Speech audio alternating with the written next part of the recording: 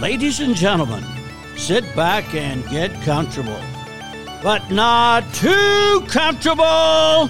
It's the Wchl Podcast with Wchl Commissioner Christopher Perry and Ryan Armstrong.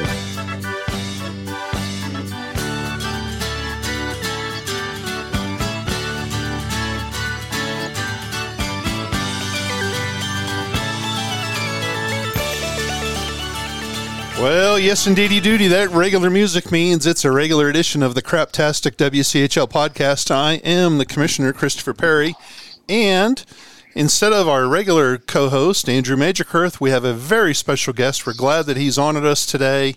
It's the general manager for Missouri State Hockey. It's listener number 13, Ryan Armstrong. Ryan, how in the heck are you today?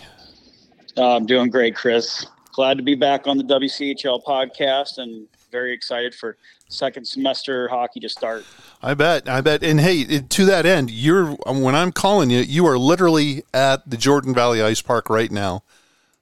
Yeah, I am. We've been practicing for about a week now and just had a little video session before our weekend upcoming in Maryville, and up here with Coach Law, Coach Cook, Coach Bell, all the players getting ready, watching film and face-off plays, stuff like that. So guys are excited. We've got a couple new faces to the team for the second half. And no, it's been fun to see them out here practice, and they're ready to go. I think like all of us as fans, we want to see more hockey. They're ready to play again. Yeah. I mean, when that December break comes around, you're like, whoo, I can take a breath. But now it's been, 4 or 5 weeks. You're like, hey, when are we going to get back to playing? So it's finally here.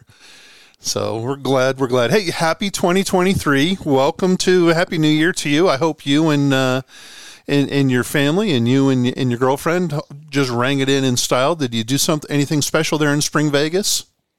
Oh, nothing too crazy in Springfield. Took a couple trips across the country, went out to Vegas and Zion National Park for a little bit, saw family in Chicago, saw family in St. Louis. And my dad actually got married up in Chicago over the Christmas hit time, so that was really fun to be a part of that up in the Windy City. And no, it was a really good break. It was a really good Christmas season. I hope you and your family enjoyed it, and Cam the Ram was able to spend a little time with you. Oh boy, hey, we can do a whole nother podcast on Cam the Ram and her travel exploits. Holy crap! Courtesy of Southwest Airlines.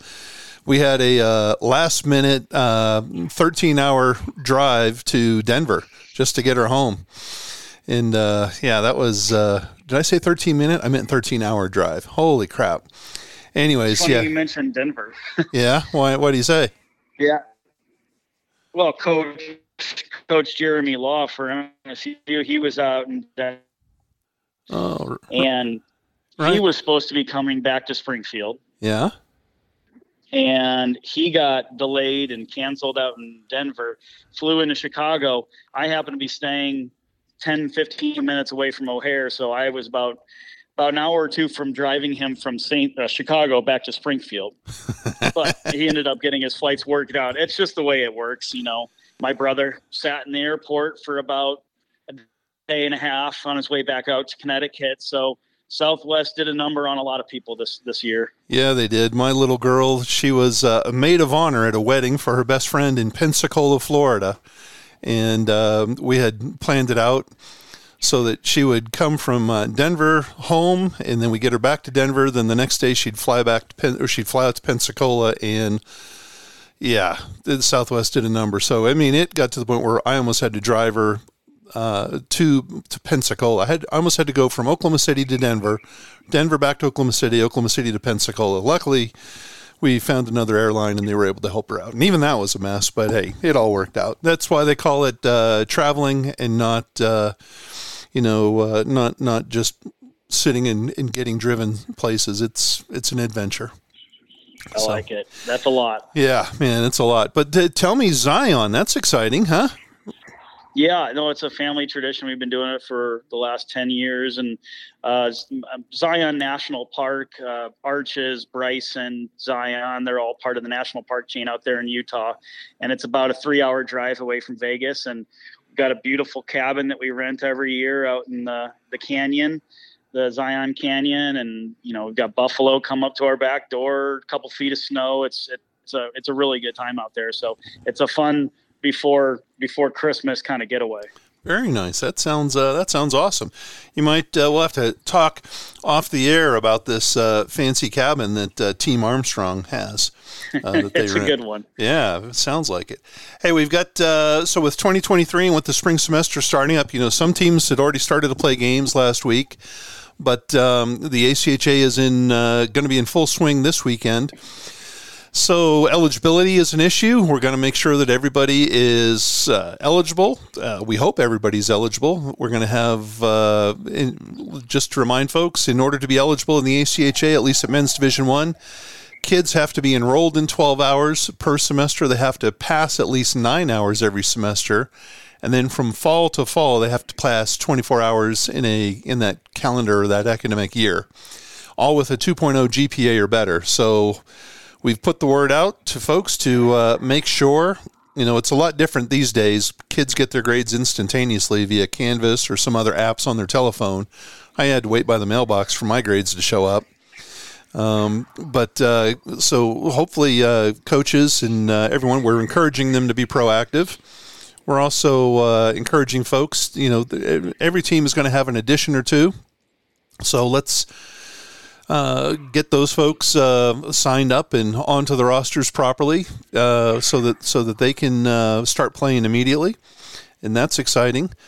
And I also put out the word earlier today about let's clean up our rosters because nationals will soon be upon us, and everyone wants to prep for nationals and not have to deal with headshots or how much does Johnny weigh or what shot is Billy, is he a lefty or a righty? So trying to get folks to be a little proactive. So that's been kind of exciting. And then, Ryan, we've got the World Cup of University Hockey. I know you're semi-familiar with that since Jeremy Law is going to be one of the assistant coaches for Canada. The rosters, we've announced the coaching staffs, but the rosters are they're just now being finalized. I think they're waiting on team jerseys, numbers, sizes, that kind of stuff before we actually announce the rosters, but that's coming up pretty soon.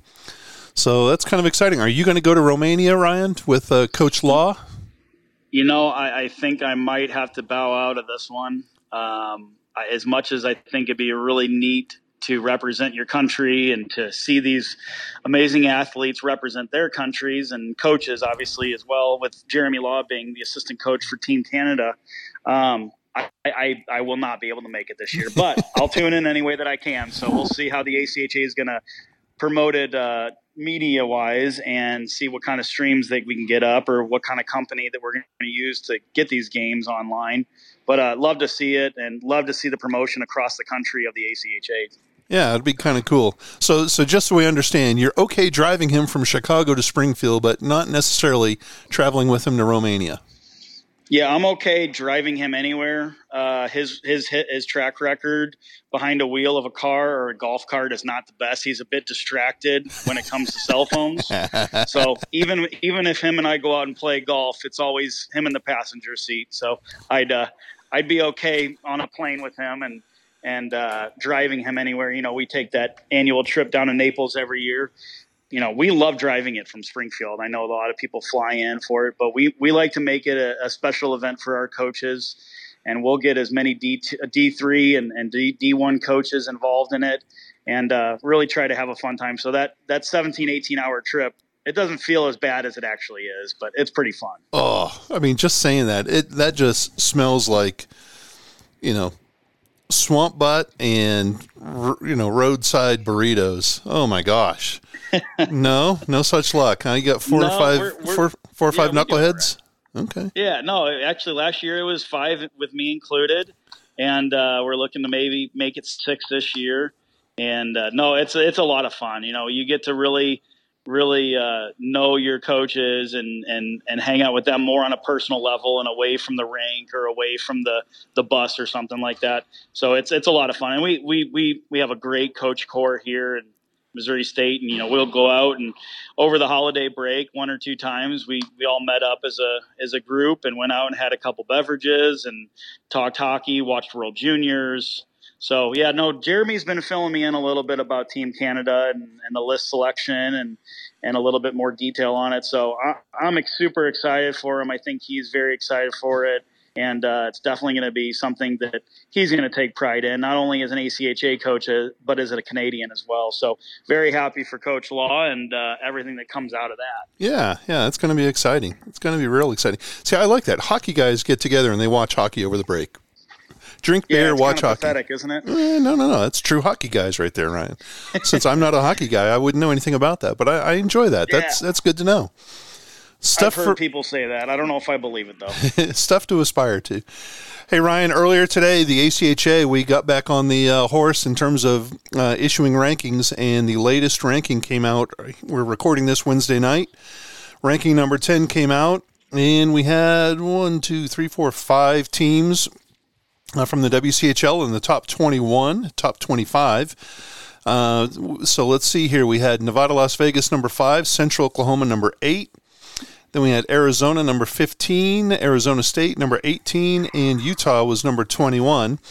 And then the entire ranking got issued a little bit later on, and your Missouri State Ice Bears were number 26, right on the cusp of the top 25. Colorado State was number 28, Grand Canyon at 30, Colorado is 34, and Oklahoma is 42. So not too bad. 5 teams in the top 20, basically, is not bad. Number 1 is still Minot State. Number 2 is Adrian. Number 3 is Liberty. 4 is Jamestown. They made a huge jump. And then 5 is UNLV. Ryan, anything stand out to you for the ranking that just came out earlier today? From a WCHL perspective, I think a lot of things are in the right place. UNLV is a powerhouse this year. They're going to be a definite team to contend with at the national tournament. I believe UCO has potential to be a top team as well. I know that they're ranked 6, right? They're up there. They do have their ups and downs as far as penalty trouble sometimes. They play a very aggressive game style. I know that sometimes that run and gun, when you play 6 periods at the national tournament, you can only run and gun for so long when they had that 3 overtime game. They play a very fast, aggressive game versus more of a control game.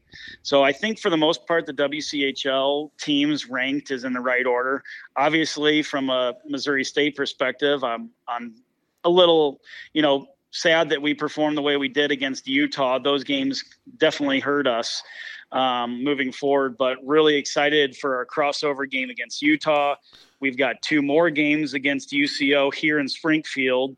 So we definitely have the ability to move up within the WCHL ranks. And then as far as outside of WCHL, you look at the Adrians, the Minot States, and the Liberties of the world, they're in the right spots. We know all too well about Adrian from last year.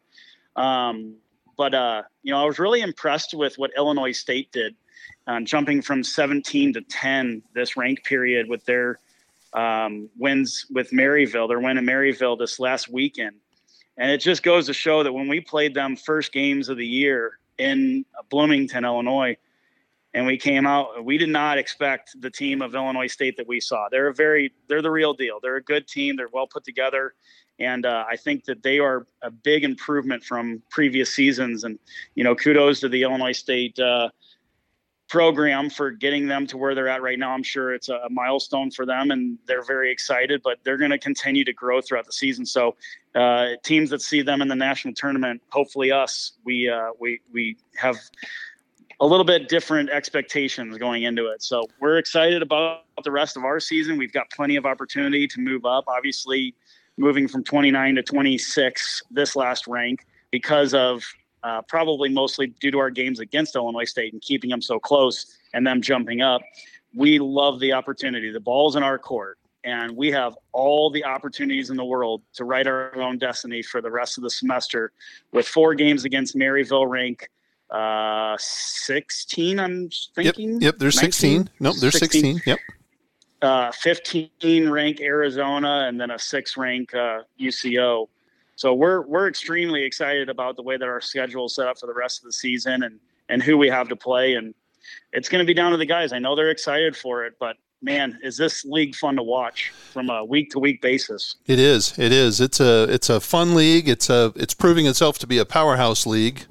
And the nice thing is, I appreciate what you're saying about Illinois State. I'm not going to take credit for that. All that goes to Chris Pruitt and Mike Hernbrot, who are the guys at the helm there in Bloomington. But Illinois State was they're part of my B conference, Midwest College Hockey at the MCH. And I'm telling you what, people have been sleeping on Illinois State now for a year and a half. And they're finally getting the kudos, the laudits, if you will, that they deserve. And coming into I don't think Maryville was expecting Illinois State to take care of business this past weekend, like Illinois State did. Just went in and dominated them both nights. And, we've got a great relationship with Illinois State. You know, them and ourselves moved up to the Division I level around the same time, and while either of us has had different successes on certain years, they've been going through a little bit of a low patch the last probably 4 or 5 years. So for them to be able to do what they're doing this year, very proud of them. They are a little bit of a sleeper, but they're a team that plays the game the right way, and glad that they're in your B conference. But now, speaking of B conference, yeah. do you have Jamestown, or are they in the B conference as well, right? Jamestown is in the B conference, number 4, Jamestown. So there's another big team that obviously you're doing something right over there too, Chris. It's not the WCHL only. It's, you're doing something okay over there too. Well, we trying it. A broken clock is right twice a day, right? So, anyways, we've got a good little thing going, and it's I'm proud, very proud, obviously, of the WCHL. That's my baby, the pride and joy. But I'm also glad to see the MCH is after a couple of years, it's finally finding its footing, and we've got some really good teams. So I'm excited, and I think you're dead on right with the opportunity that lies in front of Missouri State. 4 games against Maryville, home and away. 2 games on the road at Arizona. You've got UCO in your place coming up, and then I know that I think you have Colorado State coming to your place. Don't you? You have to go to Alabama, don't you? No, actually, we finish out a lot of the games here in Springfield in the second semester, which is great. Yeah. Colorado State will then come to us after UCO, and then Alabama comes here to finish our season out at home. There you go. So that's just a recipe. Another extra ingredient for you, the recipe for success right there with all the games. Everybody knows already how hard it is to play there at the Jordan Valley Ice Park. And, if you're going to be having to go into that little arena that's going to be just full of Ice Bears fans, that's a hard sell. And if just that, playing in front of a bunch of people, and then if you've got a motivated, Mo State team on the other side, that's just going to make life even more miserable for teams. So, yeah, you've got a lot of chance to move on up. I think to make the Nationals, you're going to have to be, to guarantee that you're in Nationals, it'll be 17 or better. But I think right now we're looking at 18 or better. There's only 2 bumps. Obviously, if people, what do we say? Illinois State just jumped up 7 spots. Jamestown just jumped up 4 spots. So it's not out of the realm of possibility with all the games that are in front of you for Missouri State to make a late push to get into that field for Nationals. Absolutely. No, I love the idea that our players have the potential standing in front of them still. So many times you see these teams that are at the 19 or the 20 spot or the 21 spot, and they're waiting for something else to happen to another team. And it's just one of the worst feelings. And we've been there as well, waiting for something else to happen for someone else or to someone else. And for us to have the ability at this point of the year, and there's still a lot of hockey left, we still got half the season, for us to be able to look at the second half of the season and say, we have the ability to write our own ticket. We just have to do what we need to do. And I know that, the first semester for Missouri State has not been exactly what our players and what our alumni and what our fans are used to seeing on the ice here in Springfield and definitely on the road. But I really do feel like there is positive change coming. I know you mentioned, players or teams adding a few new players. We've added a couple pieces, a returning player who I think is going to bring a lot of chemistry to our team. And you mentioned the amount of home games we have.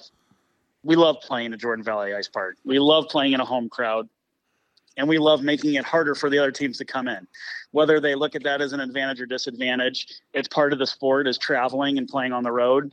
And we've taken our fair share of lumps of road losses this year. But, we pride ourselves on our atmosphere and our work ethic at home. And we have a great fan base. And I think our players do feed off of it quite a bit. So we're excited for that. We're excited for the opportunity, because that's all at the end of the day you can ask for is give us a chance. We're in a fair opportunity to do what we can do. And now the guys realize that's in front of them. They're excited. Good. Well, hey, that is exciting.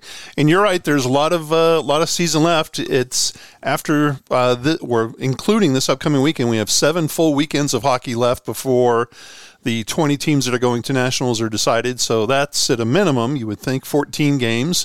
And if you're playing some weekday or adding an extra game on a weekend, that can be a little bit more. So yeah, it's there's a lot of hockey still left to go. All right, teams are, for the most part, getting underway this week, but we had some teams, Ryan, that played last week. Grand Canyon went to San Diego State, and they got their season off to a great start. They went to San Diego State and just broke out a stick on top of the Aztecs, beating the San Diego State twice, 8-2 and 8-2. Ugly. So the Aztecs, Grand Canyon, number 44, Hunter Schmitz. Tell you what, there's a line out there for Grand Canyon, 44, 33, and 11. When 33 is Jacob Cummings. We had him on the Wchl podcast earlier. But Hunter Schmitz is from 44. He had a hat trick on Saturday night. He had, a goal and 3 assists, I think, on Friday night. Those guys are just producing for Danny Roy, and they went out there and showed they welcomed San Diego State to the big time by slapping them upside the head with a 2x4. So good for Grand Canyon. I really enjoy Grand Canyon. We had the pleasure of hosting them last season here in Springfield, and Danny Roy's doing a great job with that team, and I'm interested to see how they progress in the future. I think that they're, the west side of the WCHL, I guess you could say, is an east and a west. The west side of the WCHL it's a really good slugfest. Any given night, anybody can beat anybody, and they play in a tough rink, with the Arcadia Ice Rink, Tire Center and Walmart Supercenter parking lot. It's a tough place to play, and I think that they're definitely growing their program in the right direction, and we were happy to definitely take some wins from them when they came down here last year. But they're a well put together team and organization, and Danny's a great guy. I think he's going to do wonders for that organization in the future. And I remember listening to Cummings' interview, and I think I remember possibly seeing him down here in Springfield, maybe sneak a couple by us. But no, it's great to see that. But yeah, that west side, it's kind of a coin flip every night. Even someone like UNLV and Arizona State, some of those games are just ridiculously close, and you look at them, and it's fun to see the level of competition be so close and so tight to each other. Even though the rankings are numbers and may not say exactly what you're seeing, I mean, that west side is great, and it's fun to watch it. But yeah, San Diego State, I know they're having a rough time this year, and I know them and Oregon came in at the same time, and Oregon's doing a little bit better. But Division I men in the ACHA is a tough place to be, and I think San Diego State's getting a taste of that medicine this year, and hopefully they adapt to it in the positive direction. But yeah, it's a tough place to play. It is, and you're absolutely right on 2 counts. I'm going to agree with you there on 2 counts. Number one, San Diego State, I think they're going to figure it out. Unfortunately, they've come to men's Division I with a men's Division II roster, and so they need to pump up their numbers and pump up the quality of play, or the quality of player, let's say. So that will help them out, but also that west side of the conference. This is going to date me, Ryan, but it reminds me of that Clint Eastwood movie, The Gauntlet, where they're just running. He's trying to get somebody to the courthouse, and he has to put up with, everybody trying to kill him and this person he's trying to protect. And it's the way it seems for the West. It's just week in and week out there. It's just heavyweight fights. There's no laydowns. Not that there's any laydowns on the East, but I mean, just think about it. We just got UNLV number 5, Arizona 15, Arizona State 18, Utah 21, Grand Canyon is 30. The only team that's from the East that's in the top 25 is Central. And then after that, there are 4 other tough teams here on our side, the East side. But, we've got, Missouri State 26, Colorado State 28, Colorado and Oklahoma 34-42. So they're kind of on the back end of those things. So, yeah, that West side is just murderer's row. Yeah, it's fun to watch. And, season to season that changes too, because Yep. Let's go 3 years, 2-3 years back, where the East side of the conference was clearly dominant over the West.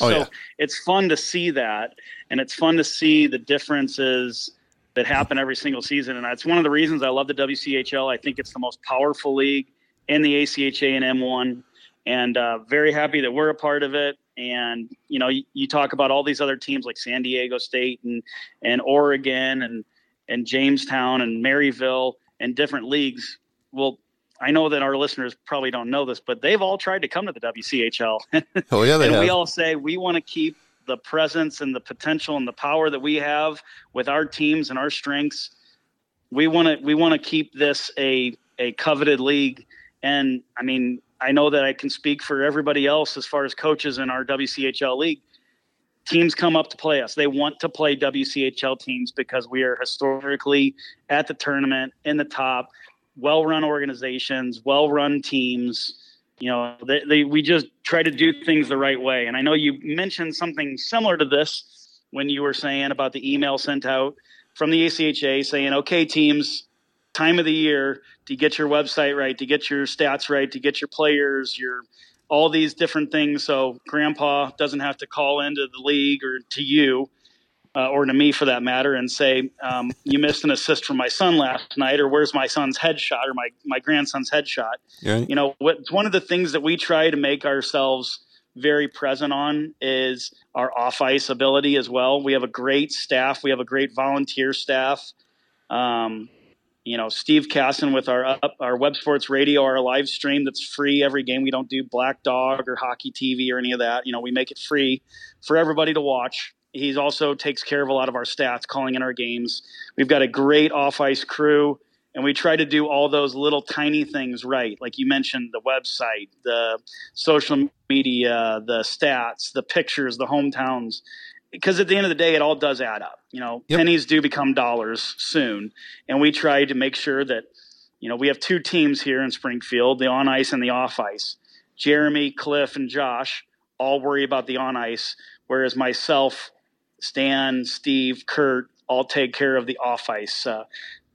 Off ice fun, you could say. Sometimes it doesn't seem fun, but it is fun because it's what makes our sport. But we love making sure that we can not only give any prospective players to the WCHL and the ACHA and Missouri State the full effect of what it is to play college hockey, but our fans as well. We try to create a good environment for them to enjoy the game. There's no doubt. I like to think in the WCHL that we set the standard for the other teams around the ACHA, especially men's Division I, to follow. And so that's why I try to harp on folks to get stuff done so that we're the ones that everybody looks up to. We're the ones that everybody aspires to be like. And Missouri State is clearly at the one of the teams at the very top of that list in terms of organization. So I appreciate all those all your efforts, and it's easy to do that when you've got a good group of folks to work with. Most everybody in the WCHL is easy to work with. I don't have an awful lot of complainers. There's not a whole lot of people that give me grief on a daily basis in terms of slacking off. So come down to Springfield sometime and stand next to me sometime when the tickets are sold out for a game. I'll show you a couple complainers. Well, hey, another group of complainers was Colorado State this past weekend. They had a 3-game trip into North Dakota. They played 2 at Jamestown, 1 at Minot, and it did not go their way. They lost all 3 at Jamestown 5-0 and 7-1 on Saturday, Sunday, and then they took a 7-0 beating on Monday afternoon. Monday night. I'm sorry, from Minot State, number 1. So it was good for them to take on the number 4 team in the nation and number 1, but I think they would have liked to have scored more than 1 goal in 180 minutes of hockey. Yeah, that's a tough weekend for those guys. And was it in Fort Collins or was it in Minot? It was up in North Dakota, so that means it's even tougher. Why go to North Dakota in January? Minot. Oh, that's a tough place to play. We made that trip about 4 or 5 years ago, and unfortunately, I had some issues with the weather as well, and we had to make the guys stay the night over in Iowa because the highway was shut down. And the bus couldn't go anywhere. It literally just couldn't go down the highway. So it's not that he wasn't comfortable doing it. It's that the highway was shut down. So yeah, that's a tough place to play. And, Minot State's another organization that definitely is doing things the right way. And they got a lot of big Canadians just from up there over the border, but tough team and tough time of the year to play. Yep. If you thought it was cold in the Midwest, try going up to Minot. I understand why they did it. Camden Lambert, the head coach for Colorado State, came out of the Jamestown system. He was an assistant there. So I get why he wanted to go there. And it's good. They'll get better from this experience. But still, that's a long bus ride home from North Dakota after taking 3 knots to the forehead. So, hey, and then the last teams that got going, at least from the WCHL perspective, Arizona State at the coldest rink in all of the ACHA, Oceanside Ice Arena.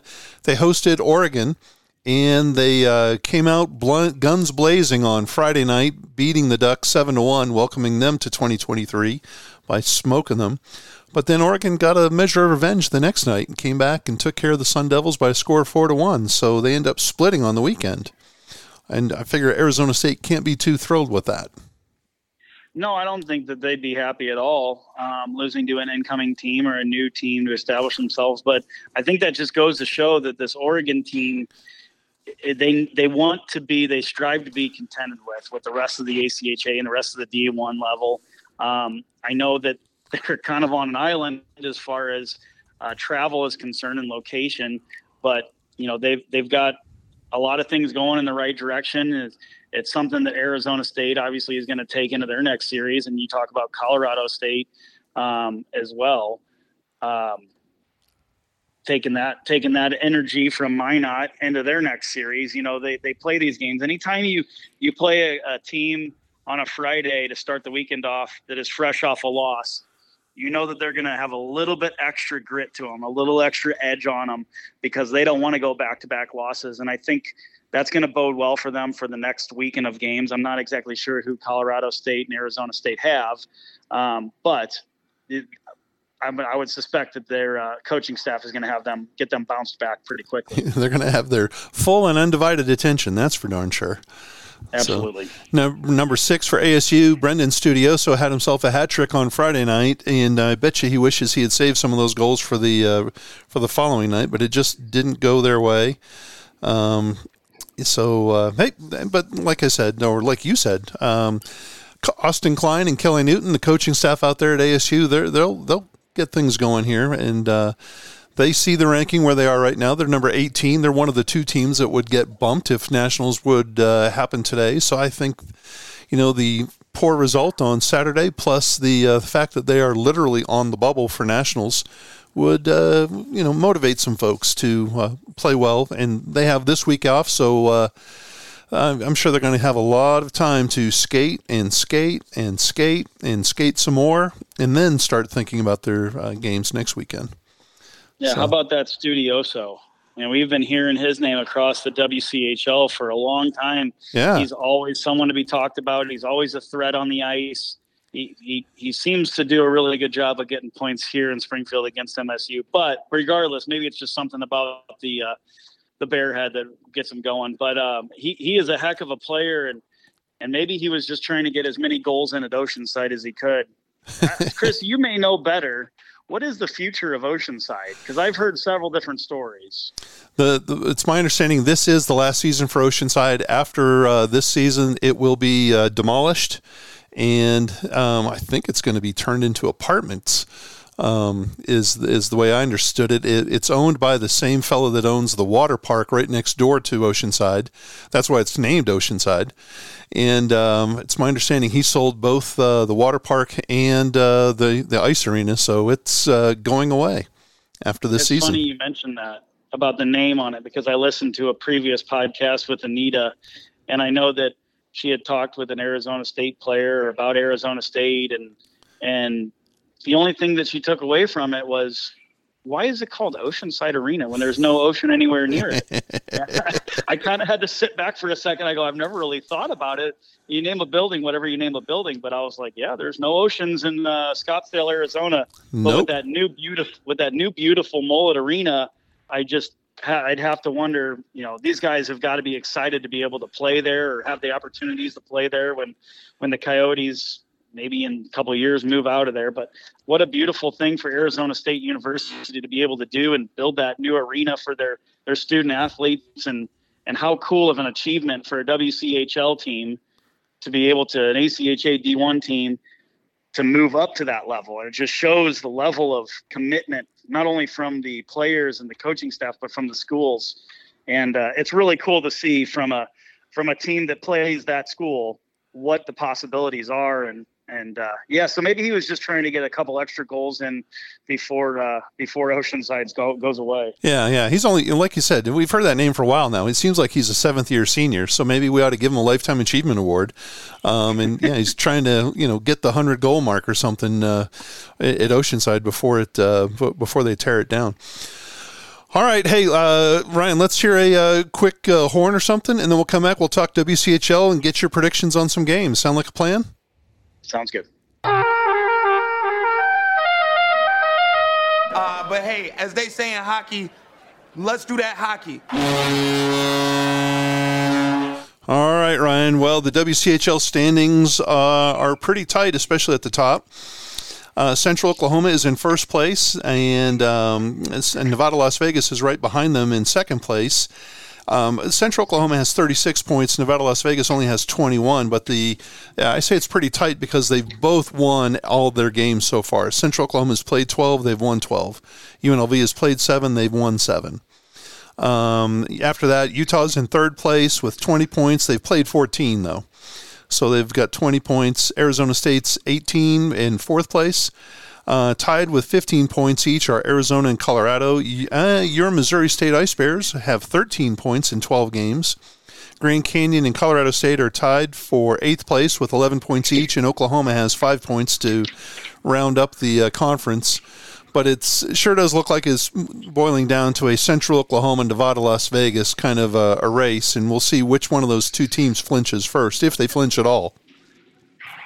Yeah, absolutely. You talk about the games they have remaining, the games they've played, what they've done in those games, and you're looking at two teams that are 100% at this point in the season, and you'd have to imagine they're going to make the push to beat the other one out and say, okay, which one's going to mess up first, and who's going to show up to the rink not ready, and who's going to drop the ball one night. So yeah, those two teams are going to be fun to watch. And man, I just hate to think the opportunity arises at the national tournament where they have to play each other.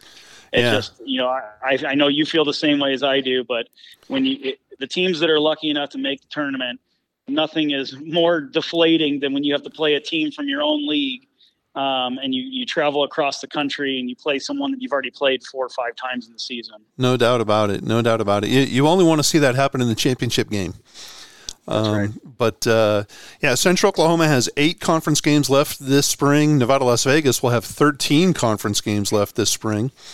So we'll see, and it'll be interesting. Now, I had to send out the email earlier today with the tiebreaker format, just in case it turns out to be a tie there at the top. And the way that the WCHL breaks ties, we first look at if everyone has the same amount of points, then we look to league wins, the most league wins. Well, if you got the same amount of points, you would think you're going to have the same amount of league wins, but it's because we do the 3-2-1-0 point system, there could be some difference. After that, the next tiebreaker is head-to-head win-loss record. Well, UNLV and Central don't play this year in conference. They played together, but it was an out-of-conference game.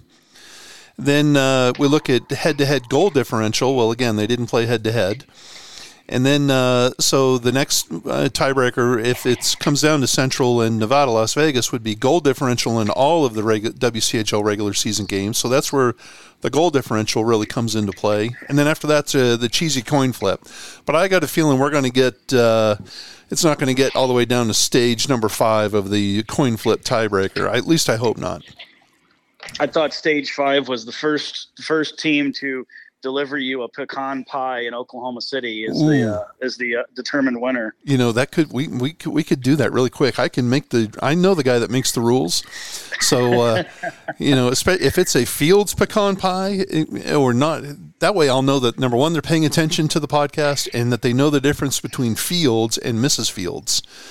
So yeah, you're right. Pecan pie would go a long way with the fat commish. I pay attention to those things, Chris. I got you. I know what's going on. Well, you know, Missouri State will be in the tiebreaker too, depending on a pecan pie delivery sometime soon. So I like this. The commissioner can be bribed. Speaking of the commissioner and writing the rules and stuff, I know that, you know, it may seem like a strange thing to hear. Well, how does this team at semester only have this number of games and this team only have this number of games? I don't think enough can be said to thank you for working with us as the teams to get these little tiny scheduling changes figured out. You know, we have to deal with other schools, other teams.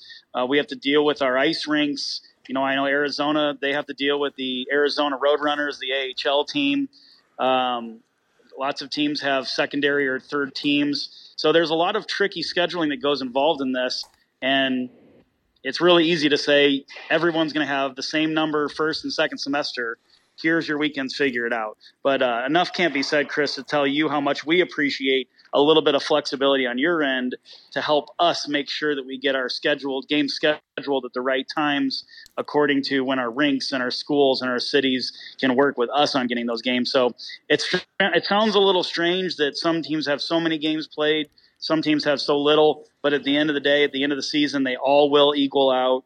I know that one game in, was it Ocean? No, it was Arcadia. That's right. Had to be postponed. That's because correct. of an issue, but that'll be, I don't know if that was resolved or if that was, or if they're going to replay part of that game. I think that they're going to play part of that game like on a 3-game weekend or something, right? If I'm not mistaken. That's right. They're going to resume that game. If you remember, they had a weird rainstorm down there that caused fog within the rink, and then they also had flooding in the ZAM room, which caused the ZAM not to be able to properly function. So they had to stop the game about 5 or 7 minutes into the first period. We've suspended it. That game will be resumed from that spot on the Thursday in the middle of February when UNLV comes down to the Phoenix area to take on ASU. So UNLV and Grand Canyon will finish the game out on Thursday, and then UNLV will then carry on, and Friday, Saturday we'll play at Oceanside against Arizona State. So that's why they have. It's funny you bring up flooding. Yeah, why? Because of all the flooding going on? Well, you and I are from the Midwest. You're Oklahoma, and I'm in the Springfield, Missouri area. You know, we see rain all the time, and you know, for us, the good rain is, you know, 1 inch, 2 inches of water, and rainfall. You know, out there in the desert, if it rains a half an inch or a quarter of an inch, the whole city floods. Oh, yeah. It's not used to rain. It doesn't know how to. The sewers can't handle it. The streets can't handle it. The ground can't absorb it. So, yeah, I don't know if I would say, you know, a crazy rainstorm, maybe a little bit of a shower for them. But yeah, regardless, it's neat how we can all work together. And even when something crazy like that happens, where you have to postpone a game, everybody's willing to say, let's do what's right. Let's make this up, and let's continue to do everything we can to make sure that the scores are entered, the game is counted, and the end result isn't just well, we're going to leave it at that, and that's going to be the end of the game. You know, we're giving every kid the opportunity to play every game. That's right. But at the end, when as you said, when the season is over, each WCHL team will have played 20 WCHL League conference games. And that will hopefully everyone will be able to make it. I know that a couple of years ago we almost made it, but due to COVID, but I think I'm pretty confident we're going to get there this year. So, and I appreciate the kind words, but it's also very, very easy to help out teams that know what they're doing and work well together, as opposed to just have their self-interest at the forefront. So everybody gets along, and that's it's easy to take credit when I don't deserve that. That goes to all the 10 teams in the conference, because it makes life a lot easier. So, hey, Ryan, let's talk. We've got some games this weekend. I'm not going to put you on the spot just yet with Missouri State, with your teams, but let's look. Utah is traveling to San Diego. Utah number 21, San Diego State in this most recent ranking is number 68, fresh off a beating from Grand Canyon. How do you see Utah at San Diego State turning out? I think Utah is going to take both W's, but I do think that San Diego State might pop a little closer than Grand Canyon did. That being said, I still think Utah is going to sweep the weekend. Yeah, I think that's a good bet. UNLV, number 5 in the nation, travels down to the Tucson Convention Center to take on the number 15 Arizona Wildcats Friday and Saturday night. That'll be a heck of a series down there, and I think, if I'm not mistaken, Arizona is going to break out these fancy, swanky-looking new blue jerseys. Holy smokes, they look sharp. So what do you think there? Number 5 UNLV at Arizona in Tucson, Friday and Saturday. I have a feeling Arizona is going to get at least a point this weekend. And whether that's from an overtime win, an overtime loss. I think that they're going to get at least 1 point from the Skating Rebels this weekend. I know UNLV is a powerhouse, but something about that desert hockey, it's a slugfest. And with Arizona, or with UNLV traveling to Arizona, Arizona having a little bit of a promotional night, being off for so long, I think those boys are going to be ready to play. They like their 15 number. They want to improve. They see the opportunity. They're going to come out with a point, at least 1 point this weekend. Wow, look at you. I like it.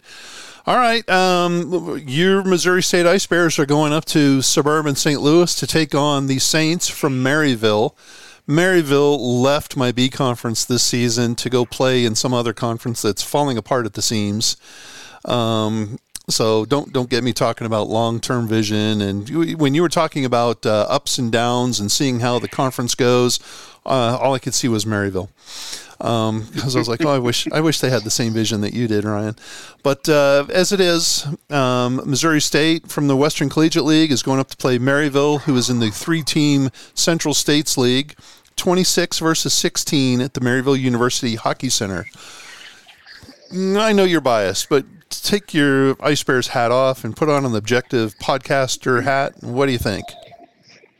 First, I'd like to say that the grass isn't always greener on the other side. John Hogan, Maryville Saints, take that for what it is.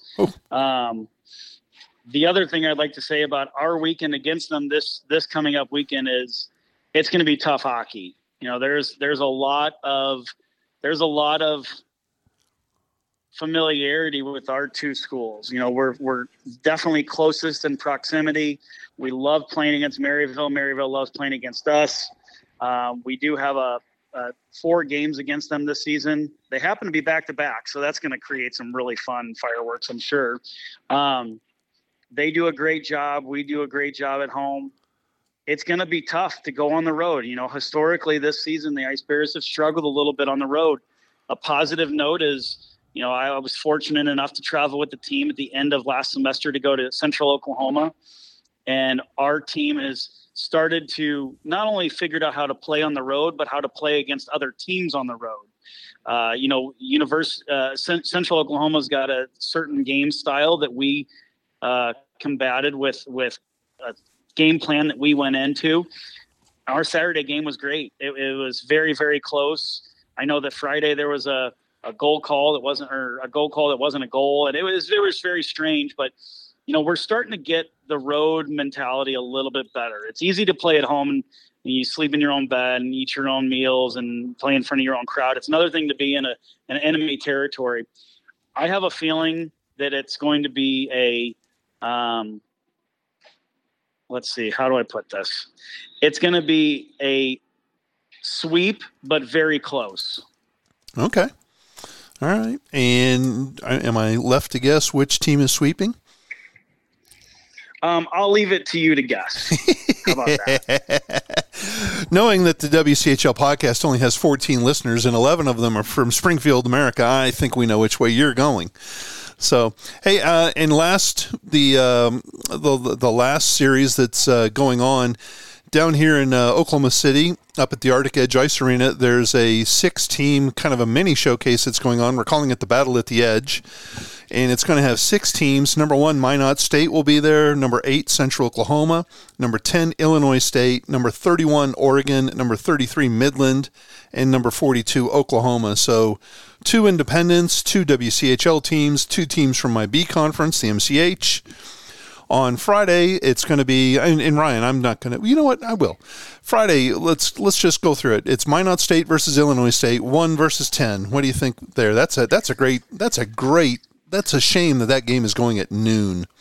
1 versus 10. That's going to be that might be a 1 or 2 goal loss for Illinois State. That's going to be a great game to watch. That's really going to set the precedent for the entire showcase out there. That's going to be a fun one to watch. After that's Oklahoma, number 42, taking on Midland, number 33. What do you think there? You know, I like Oklahoma in this one. I know that they've had a little bit of a tough year and tough summer, and I think they're heading in the right direction, but I really am pulling for those guys to win at their own rink. Nice.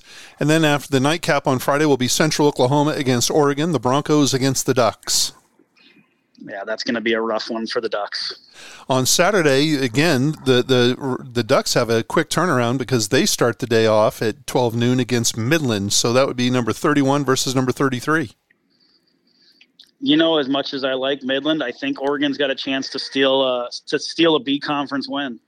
And then the next game is Oklahoma versus Illinois State, so that's 42 versus 10.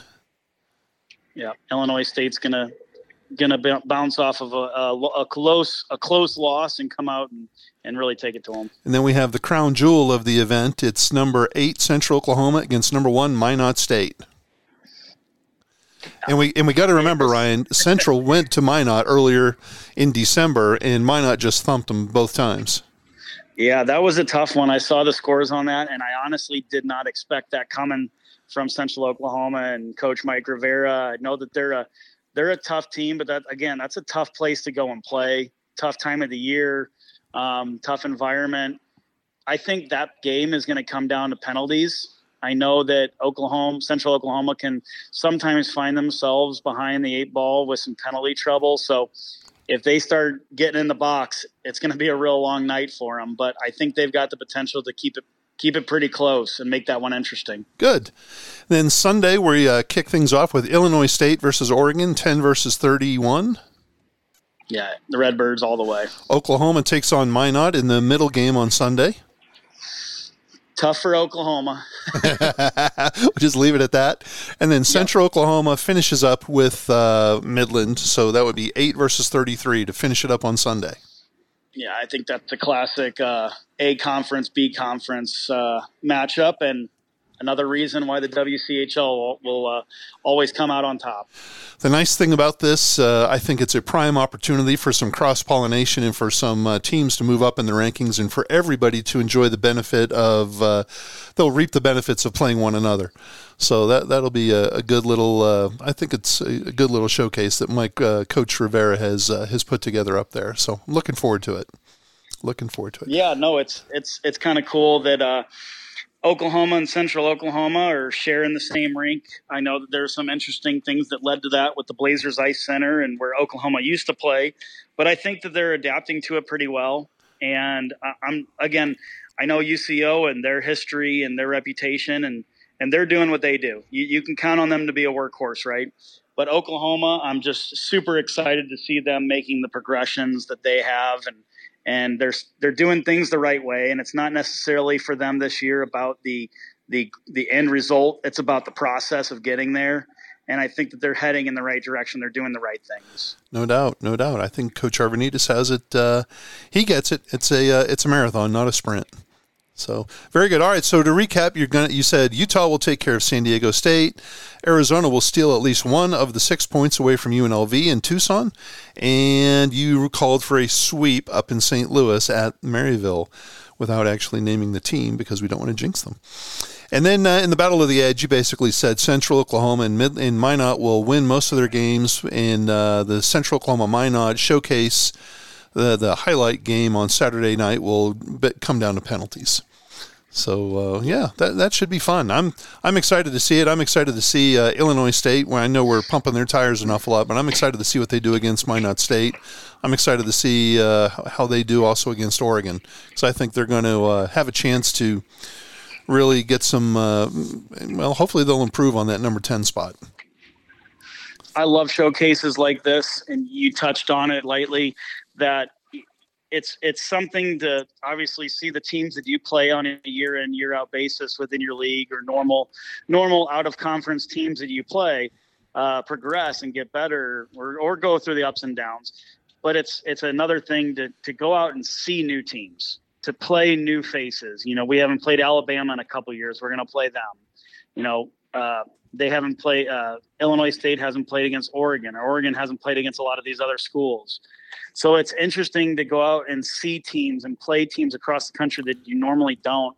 And that kind of adds to the experience of what we do at the ACHA. Is we don't just sign up for the same league, play our league games, and that's it.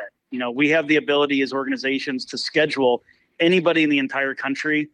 Kudos to Mike Rivera in Oklahoma for putting on this showcase out there and letting players experience playing against other universities. I think that's a really cool thing that these kids can take away from college hockey. Yep. I cannot agree more. At the end of the day, the kids are going to remember the experience and not the game result. They're going to remember traveling, for these Illinois State guys, it's probably going to be the only time they ever come to Oklahoma. Same for the Oregon guys. If you travel to Navy, or some people travel to, where, let's say Michigan, or Arizona went to Michigan earlier this year, that's a once in a lifetime experience for a lot of those guys. So they'll remember that forever. Well, very, very good. All right, Ryan. Hey, this is the time of the podcast where, it's already been a suboptimal, craptastic podcast just because I'm on it, but this is where it gets really crappy and really suboptimal, where I just kind of throw it open and say, what do you want to talk about? Well, I do have one thing that I want to bring up. Yeah. And it's to highlight WCHL and M1 players in the ACHA.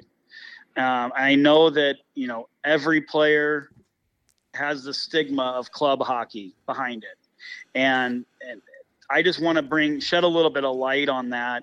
My little cousin actually plays up in NCAA Division III up in St. Scholastica up in Duluth, Minnesota. And I was fortunate enough the other weekend to get up there and watch his team take on Concordia, Minnesota. Great NCAA Division III hockey. But let me tell you, Chris, the skill level, the speed, the physicality, the game itself is not much different than what we see at the ACHA Division I level. In particular, the WCHL, because we hold ourselves so highly in the ACHA M1. But man, oh man, is the level of competition here in the ACHA just as good. It really is. There's little tiny differences that I see between an NCAA D3 and an ACHA D1, but the competition level, the desire is right there. The thing that I like about the ACHA that I really commend all of our players for is that they are here because they want to be here. They're not here under scholarship. They're not here for any other reasons other than the love of the game.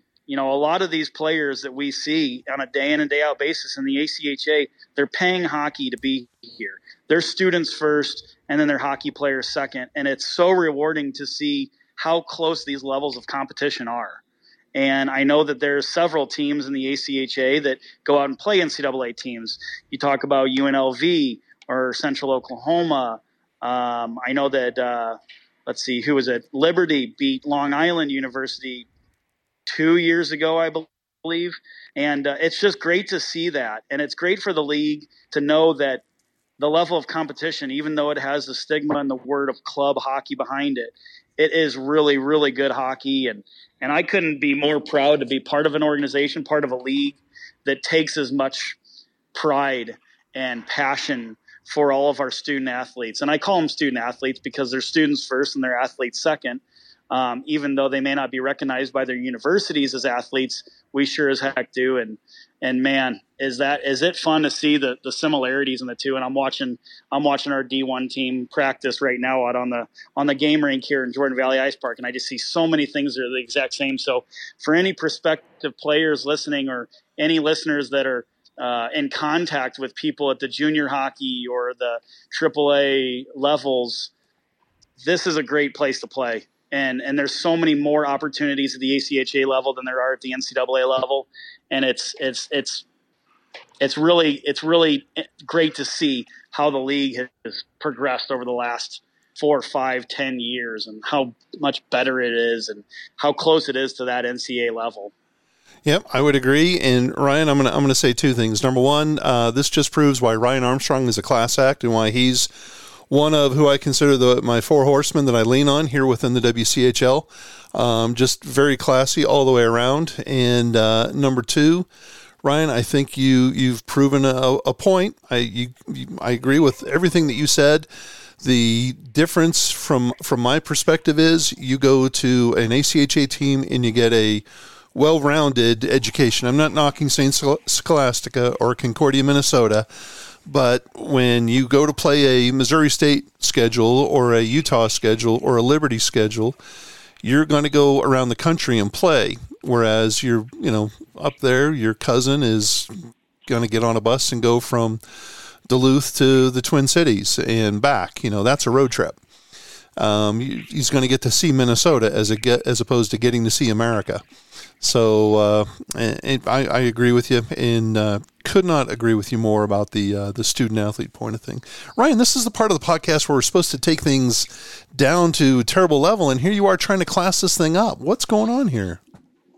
I'm no Andrew Major Kurtz for you, but I do enjoy talking hockey. I like to consider myself a hockey guy, and I'm part of Missouri State and part of the ACHA for the love of the game. And I really do personally take a lot of pride, not only with what the league's doing and what Craig Barnett and everybody involved, the staff has been doing, but I do take a lot of pride as a alumni player from Missouri State, as a previous coach here in our organization. And I love seeing it grow every year.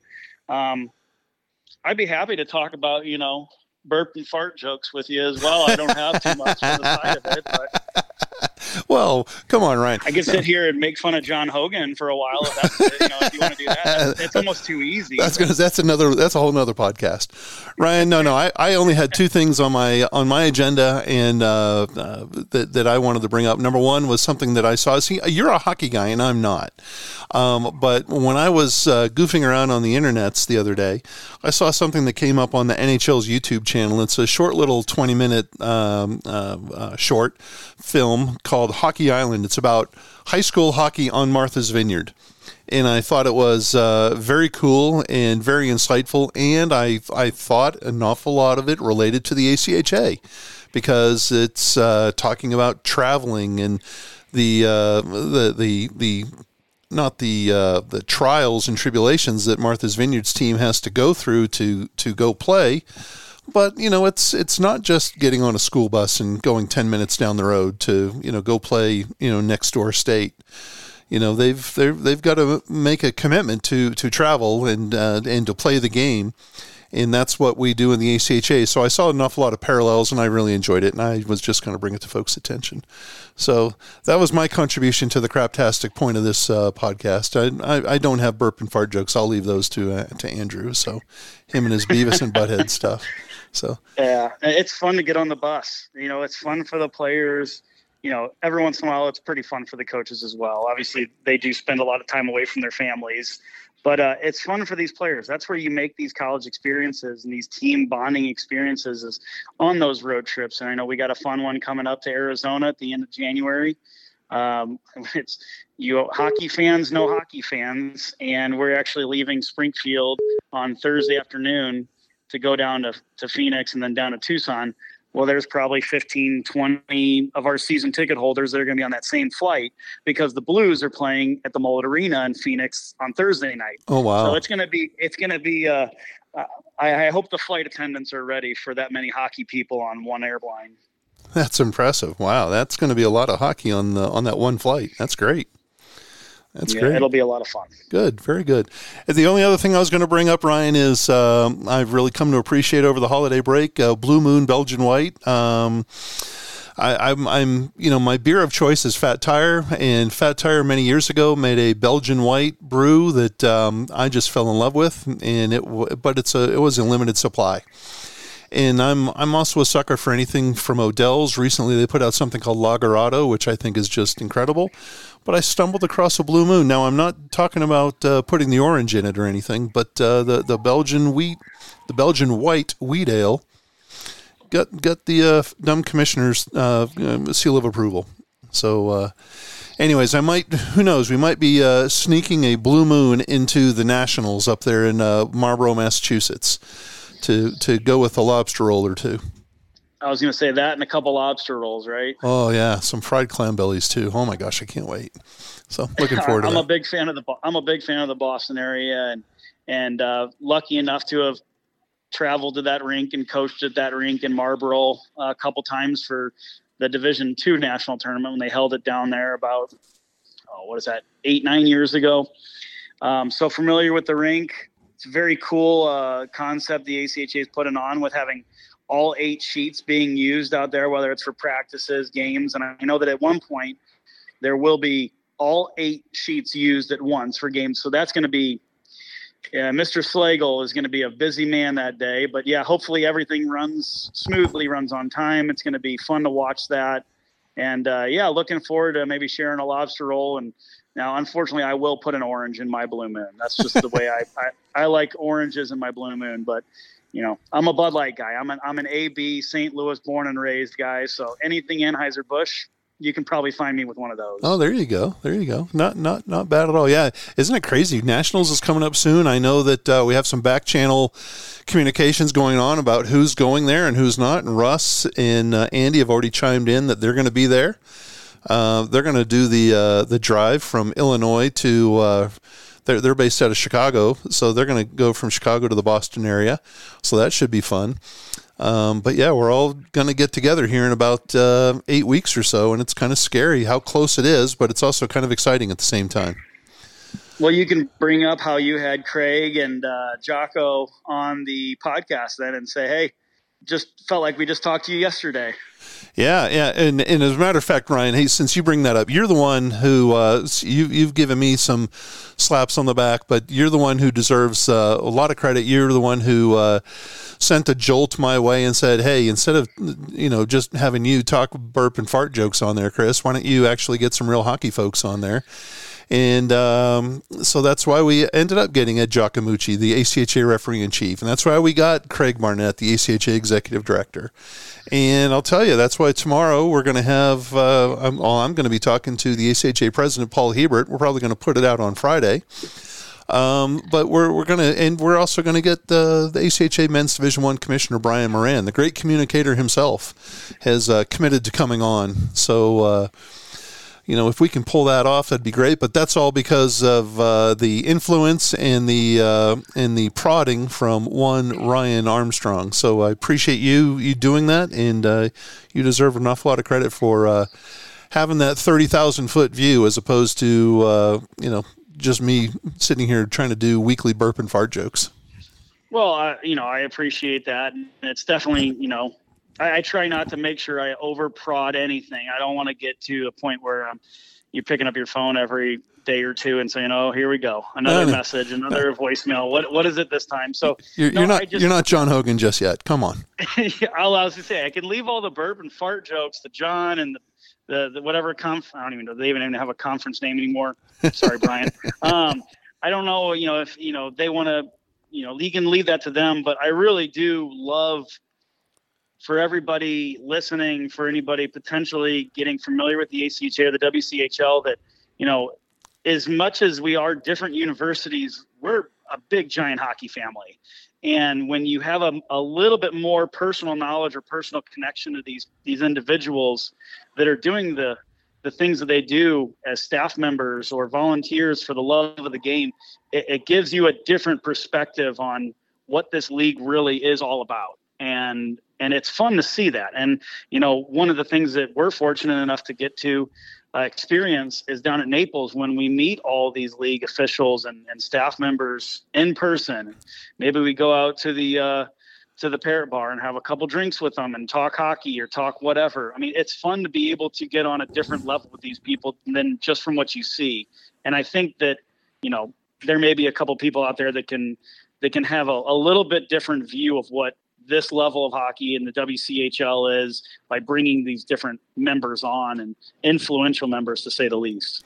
Yeah. Well, hey, let's hope from your lips to God's ears, right? Let's hope that's what we're doing here. So, we can try. All right, Ryan, listen, I want to thank you for helping out here with the podcast. I wish you best of luck. Thanks for taking time out of your practice to sit around and talk to the Dumb Commish for a little bit. And safe travels up to St. Louis as you take on the Fighting Hogans. And we'll be tuning in from afar and watching that with some keen interest. So safe travels. And Ryan, is there anything else that we need to say that we haven't touched on? No, I'm just excited for hockey to start back up for the second semester. Excited for these guys to experience more. Excited for the new players in the ACHA to see what this level of hockey is all about. And have a good rest of the season. And by the way, if you're in Oklahoma on February 3rd and 4th, we're trying something new with Missouri State. We're having our first annual dad's trip. Yeah. So if you want to stop by the rink, I know that Cliff and Jeremy and Josh will be on the bench a little busy, but if you're in the Oklahoma City area up at Arctic Edge, see how our dads are doing up there. I'm interested to see how they all respond on the road and how the Oklahoma fans will take to a bunch of Missouri State dads in there, because usually on the road you don't have too many people cheering for the opposition. So it should be a fun weekend, and if they see the commissioner walking around, they'll be a little bit on their better behavior. Whatever. They'll die laughing. So who knows? You might get a beer out of them. Yeah, maybe so, with an orange. All right. Hey, listen, we want to thank everybody for listening to this edition of the WCHL podcast and for your continued support of the ACHA and the WCHL and the student athletes that play there. Without you guys, none of this happens, and you probably wish this podcast didn't happen, but here we are, so tough luck. We want everybody to be safe. We want follow the WCHL. It's on westernchl.com is the terrible website. Most every up-to-date information is on the Twitter. If Twitter hasn't burned down yet, it's at Western CHL. You can also follow me personally on Twitter at CJPNOKLA for burp and fart jokes and the occasional political screed maybe. And then also one of the two of us might have something to do with the ACHA Men's Division I Twitter account. So that's always a great follow for scores and information around the ACHA Men's Division I. Can't thank everybody enough for listening and supporting the student athletes here in the Western Collegiate Hockey League and the ACHA. Thanks again to Ryan Armstrong in Missouri State for taking time out of his busy practice to put up with me and my baloney. And we just want everybody to be safe, take care of oneself, and safe travels. We look forward to seeing you at the rink, hopefully this weekend. Take care.